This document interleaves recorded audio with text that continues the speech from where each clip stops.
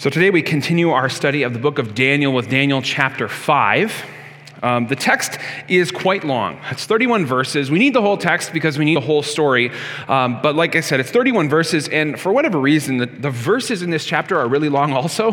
So each of these 31 verses takes a long time to read. So rather than read the entire text at the beginning and then study it, I'm going to read it as we go through. So I would encourage you, if you have access to a Bible, or if you don't, you can grab one from the back. I believe there are a couple still sitting there. Just to follow along with the text as we study it today. We're going to walk through it, try to get all of the pieces of what we see in this famous story that many of you probably have at least heard of before, the writing on the wall.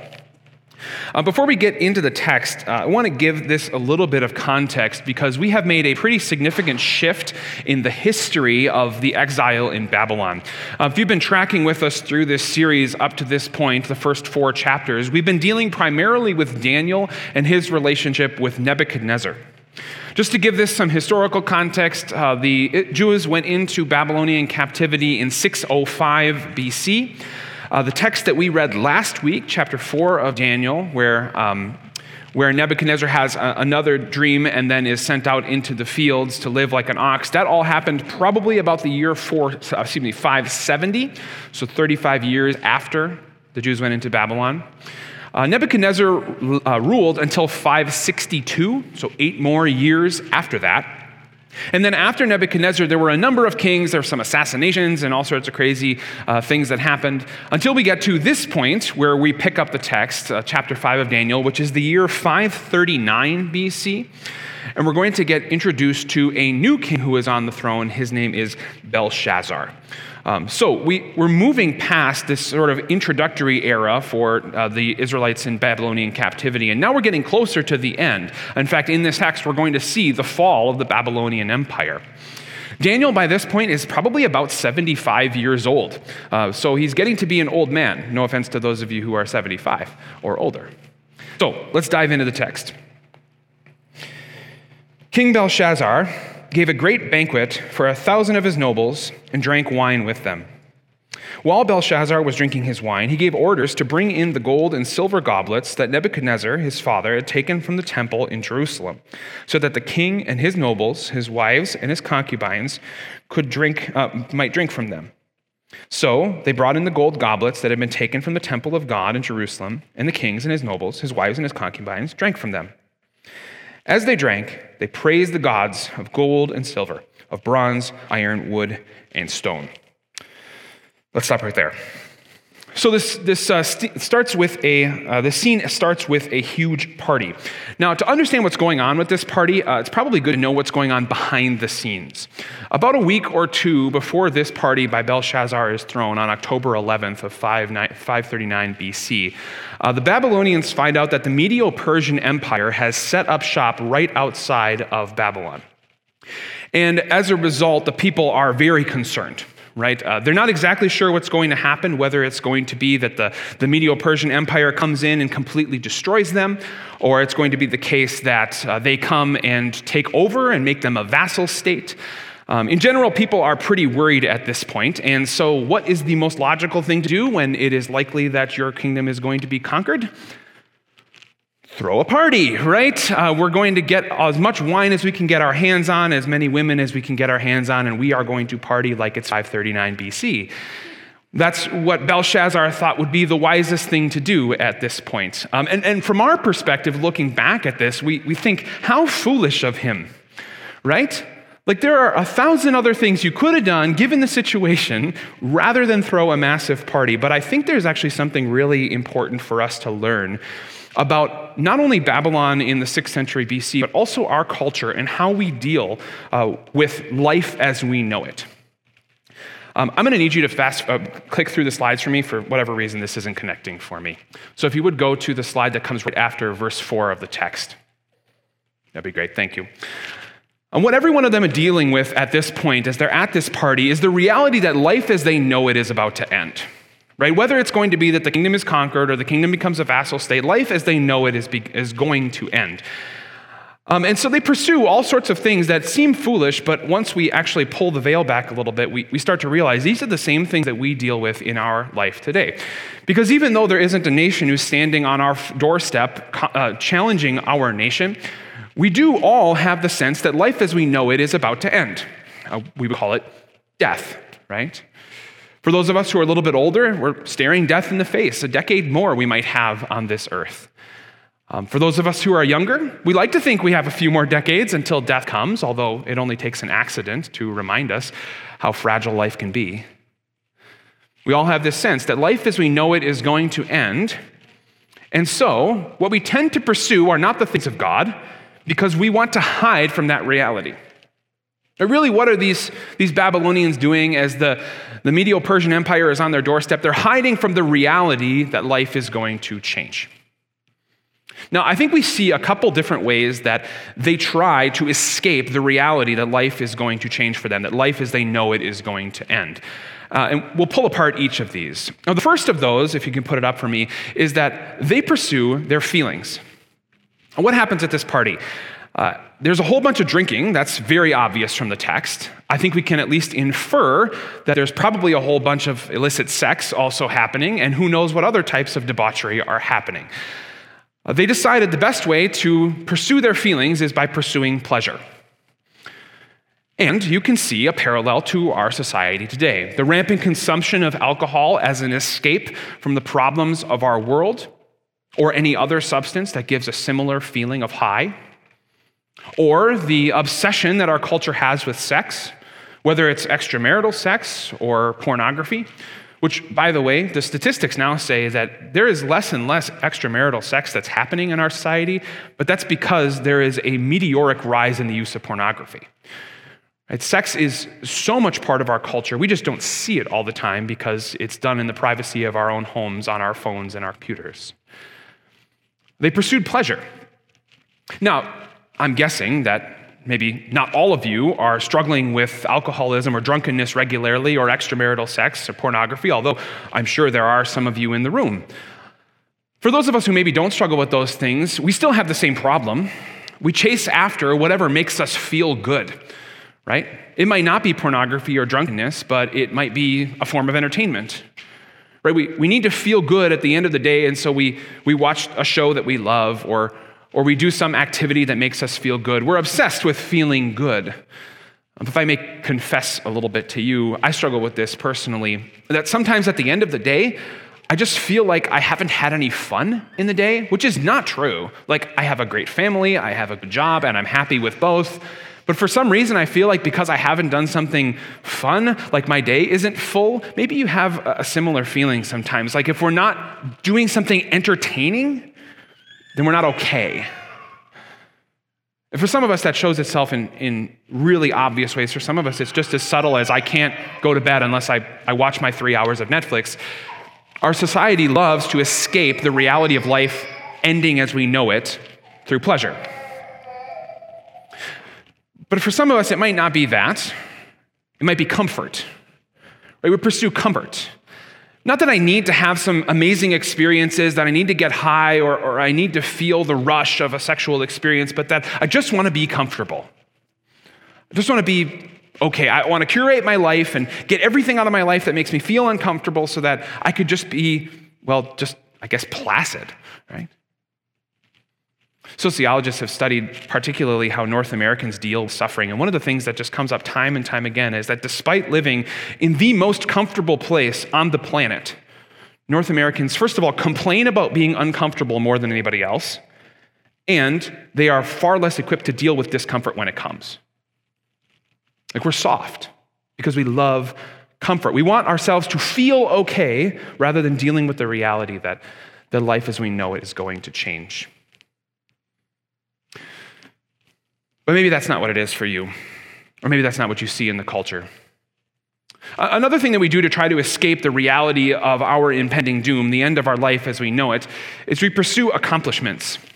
You think about what Belshazzar is doing at this party. He could have just slept with a whole bunch of women on his own and drank himself silly on his own. He decides to grab 1,000 of his nobles and get them into the room so that he can do that with them. And we could argue about specifically the reasons why he does this, but at the very least, we have to say he's posturing, right? He's trying to show to these nobles that he is a good king, that he has good things for them, that they should like him. And isn't that the way that many of us behave in the Babylon that we live in. We try to escape the reality that at the end of our life, frankly, if there's no God and no eternity, none of it matters anyways, by trying to accomplish a whole bunch of things.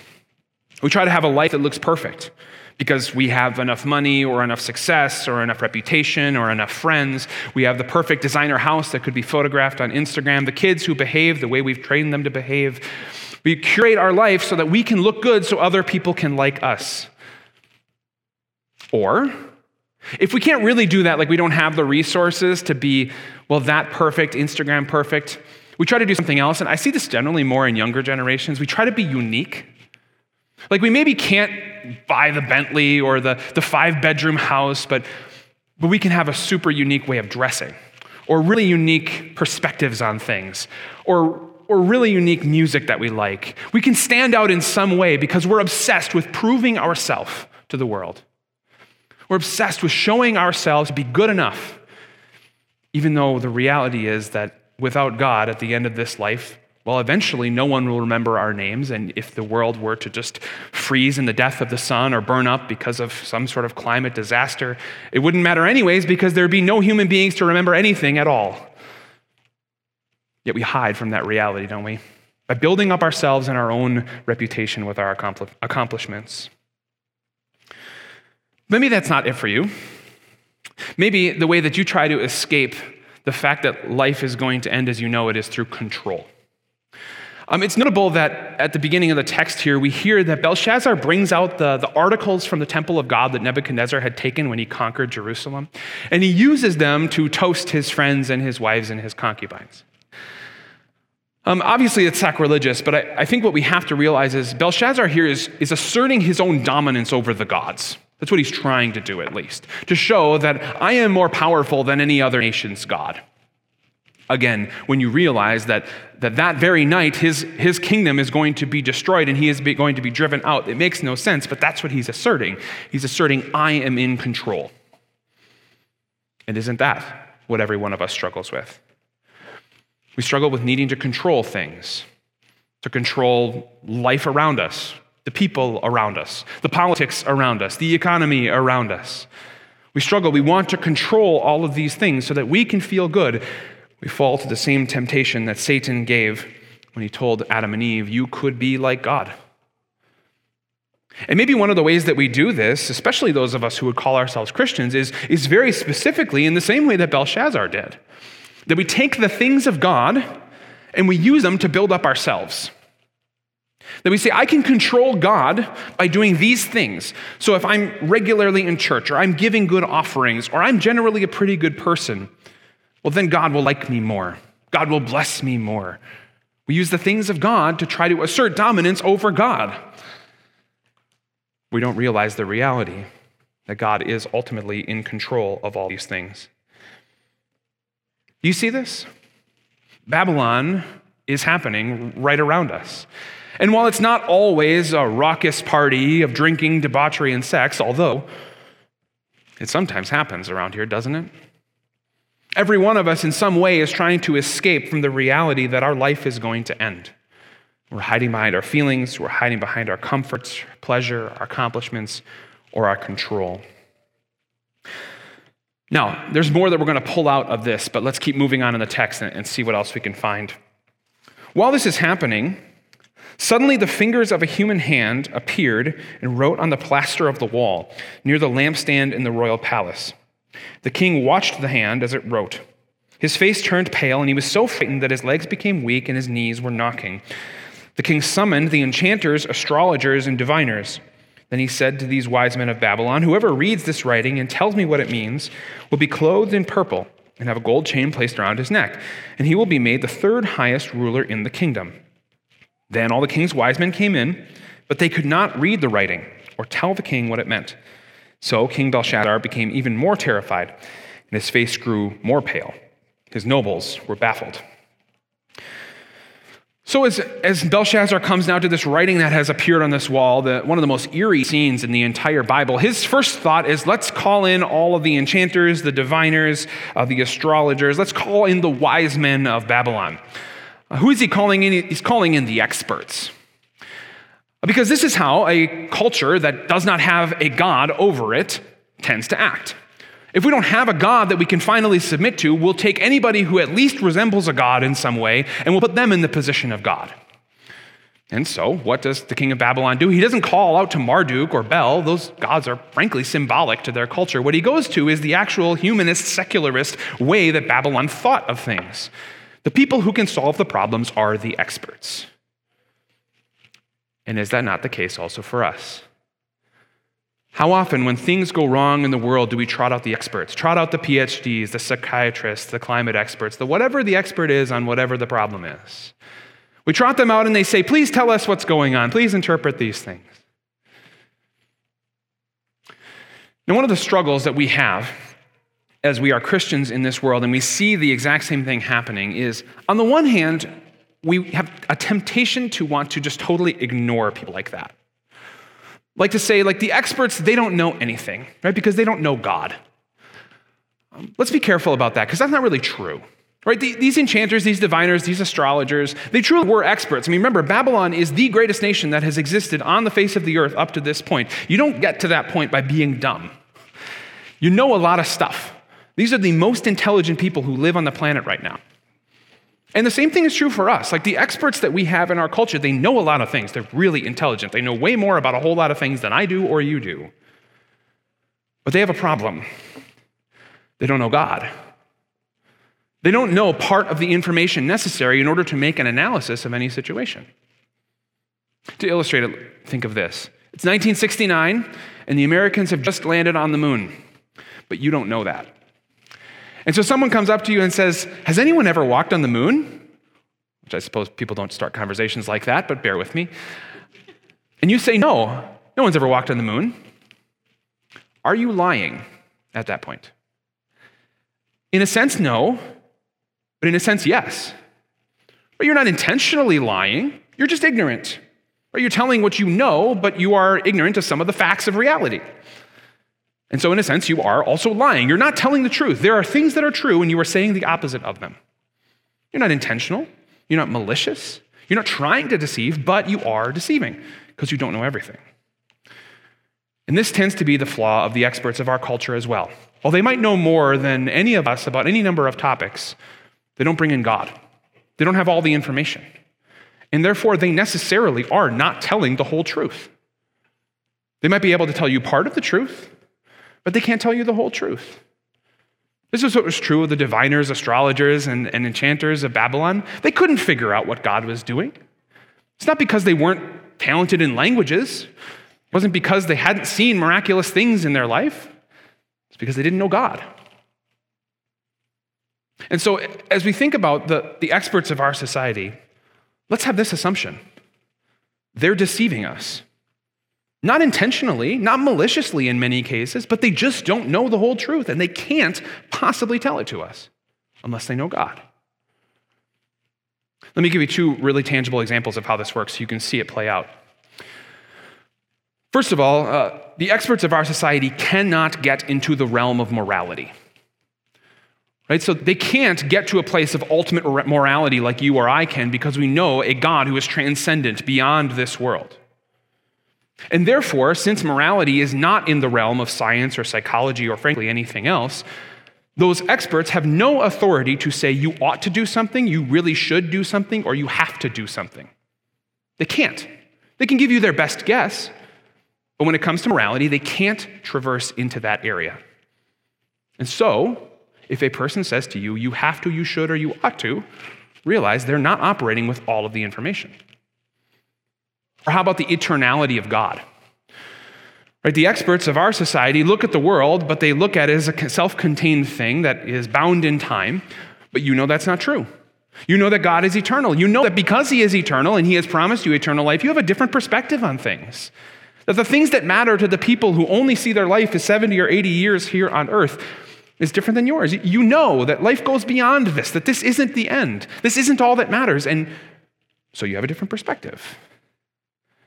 In the same way that Babylon's experts struggled, we also need to be conscious that in our Babylon, there will be people who are very intelligent, who know a lot about a lot of stuff, but they aren't operating with all the information necessary to tell the whole truth.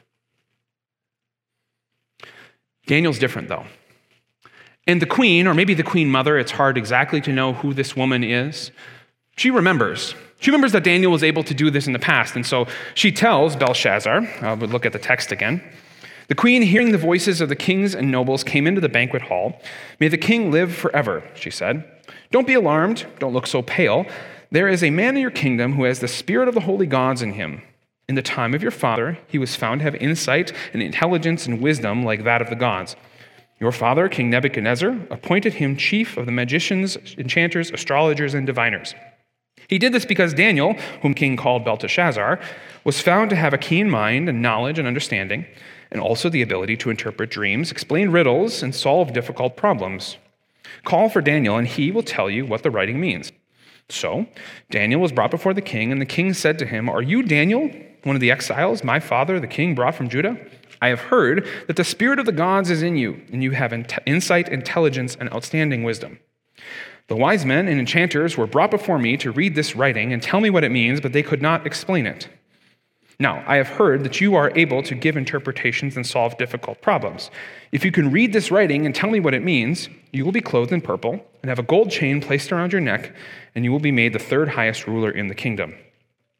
Then Daniel answered the king, You may keep your gifts for yourself and give your rewards to someone else. Nevertheless, I will read the writing for the king and tell him what it means. So Daniel is brought out, and his answer to the king in this last verse is kind of interesting. I mean, if you think back on his relationship with Nebuchadnezzar, it's generally a pretty cordial relationship. But he seems rather rude and curt to Belshazzar here, doesn't he? I don't really want your stuff, but I'll still answer your question. And why is that? I think we could probably postulate a few things. Maybe it's just that he's a 75-year-old man and he's getting a little bit cranky in his old age.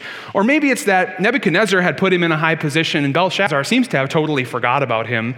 Or maybe it's just that Daniel knows that it's time for Babylon to fall, and so why have pleasantries? Let's dispose of this and just get it over with. I don't know exactly, but what he does say gives us an insight into what Daniel wants Belshazzar to get out of this.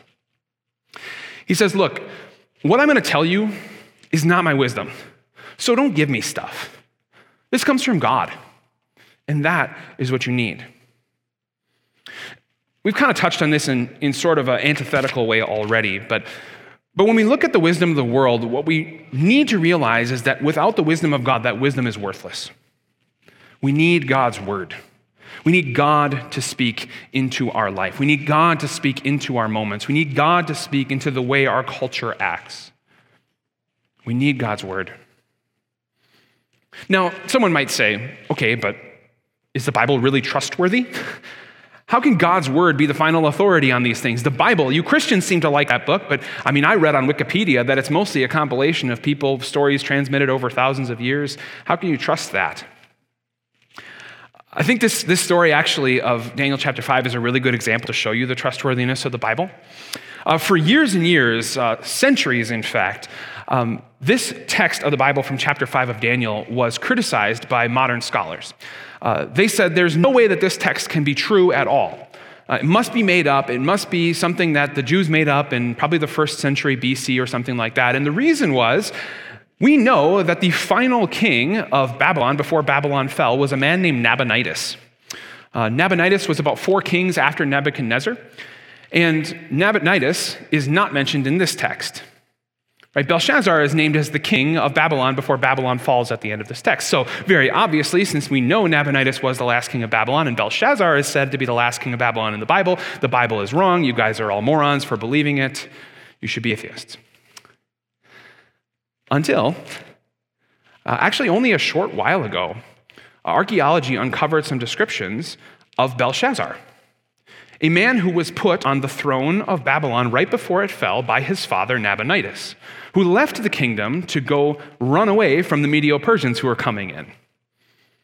And so the Bible actually had this all right the entire time, even to the point where it says that Belshazzar says to Daniel, you can be third in command in my kingdom. Why? Because Belshazzar is only second in command. That's the highest he can give him. For thousands of years, the Bible had this right, and modern scholarship didn't. So who are you going to trust? The book that has been proven time and time again to be true about history, even when modern scholarship says it's wrong? Or the modern scholarship that is constantly shifting and shaping itself based on what it can find? God's word is trustworthy. But let's make this a little bit more personal for you and how you need that trustworthy word in your life. Do you believe the Bible is what you need? How quick are you to run to it when the problems of your life show their ugly faces? Would you rather go to the internet or a therapist or a psychiatrist or a drug or an escape like we said in point 1? Or would you run to God's word? Would you pray the Psalms every day rather than popping a pill every day? Would you read the stories of God's faithfulness when you're worried that he's not going to be faithful? Do we run to God's word to find the power that goes beyond understanding? I think many of us don't. But it's not like we're opening our Quran daily to read from that, but are we actually opening our Bible daily to read from it? 2 weeks ago was Reformation Sunday, and what we tried to bring out as the main point of Reformation Sunday is that the Reformation and really Lutheran theology is not about necessarily grace alone as much as it is about Scripture alone. That what makes a Lutheran is they love the Bible. They love the Scripture. They read the Scripture. They meditate on the Scripture. They pray the Scripture. They define their life by the Scriptures. That's what we're going for. That's what our heritage is. That's what we pray God makes us to be. But can that be said about us? Or are we people who call ourselves Christians, and though we have a book that should define our whole life, we leave it on the shelf? We need God's word. Or how about this? Are there parts of God's word as you read it that you don't really like? Right? You want it to be God's word insofar as it already agrees with your words, and when it gets to the parts that you don't really like, you sort of ignore those ones. Yeah, that's good. I know that's what it says, but I kind of want to do this instead. Or you hear me preach from God's word, and you're challenged by the things that I say from God's word.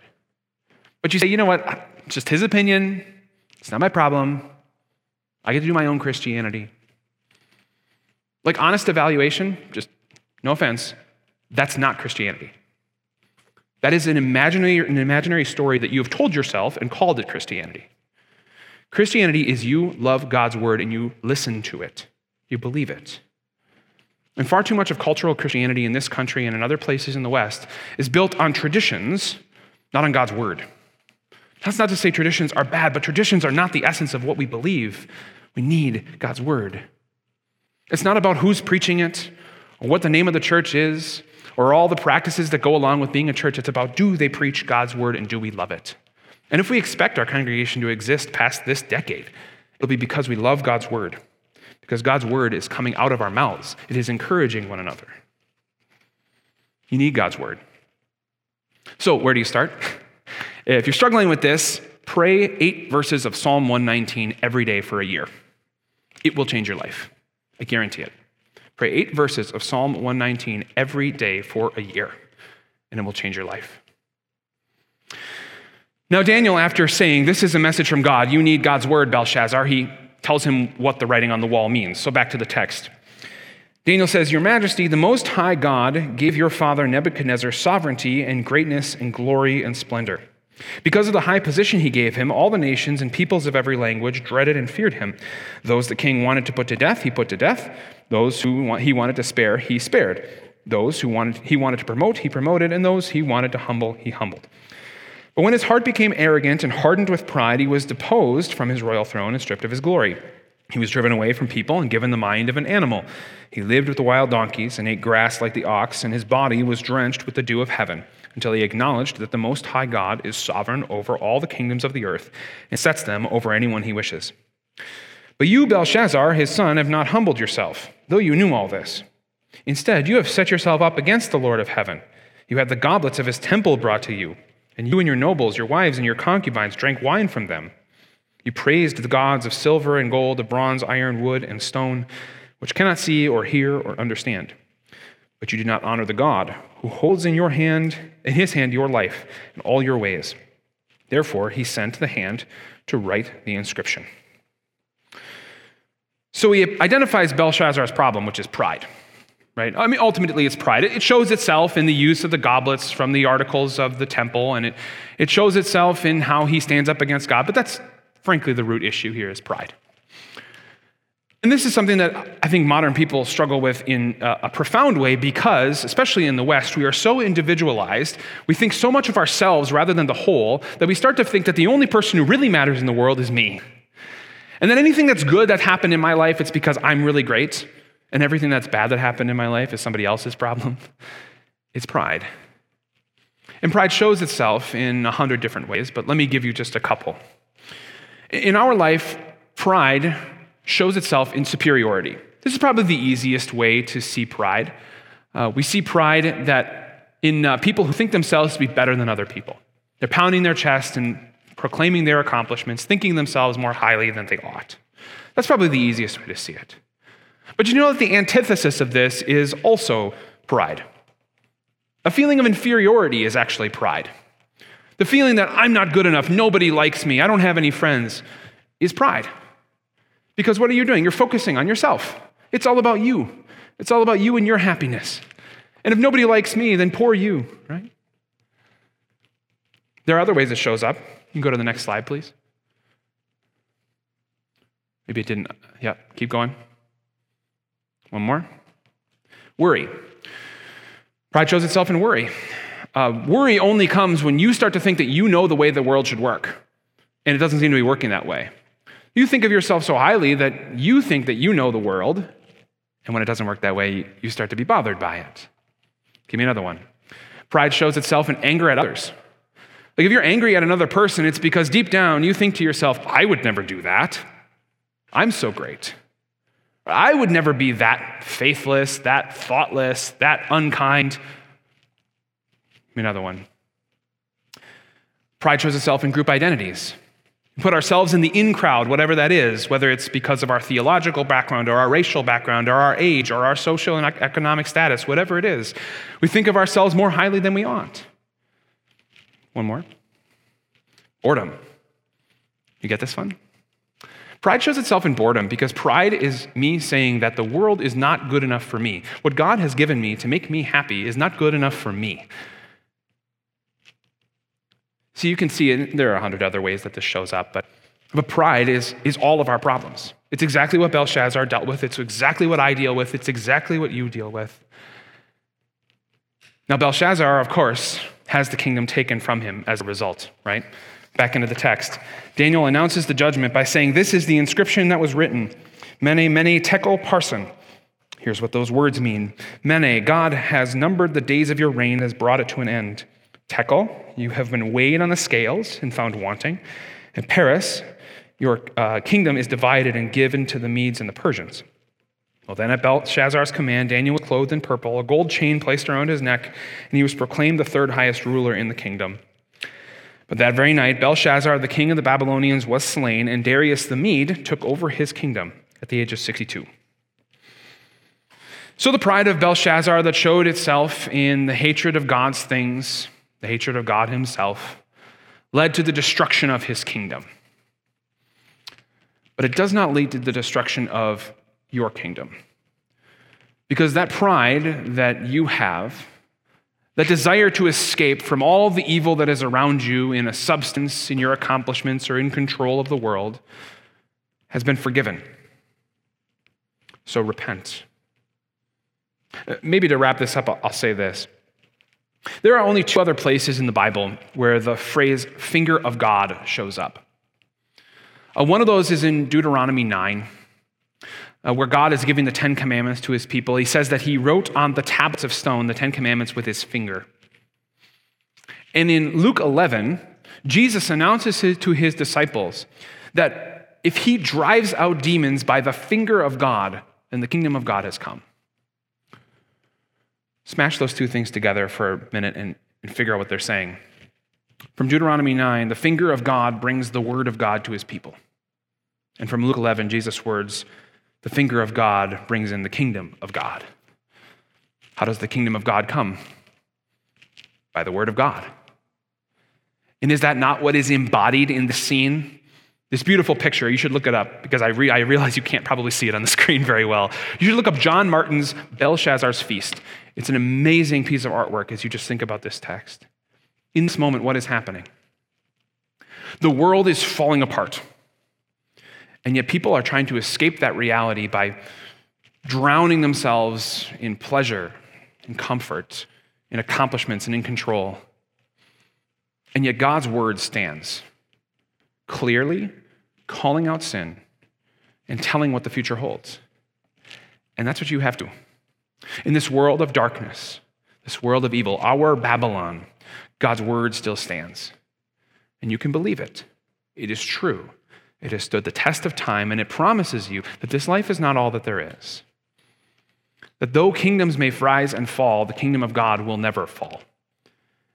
To the extent to which we hold on to the way that that kingdom comes through God's word given to us, we will see it come to its fulfillment when Jesus comes back.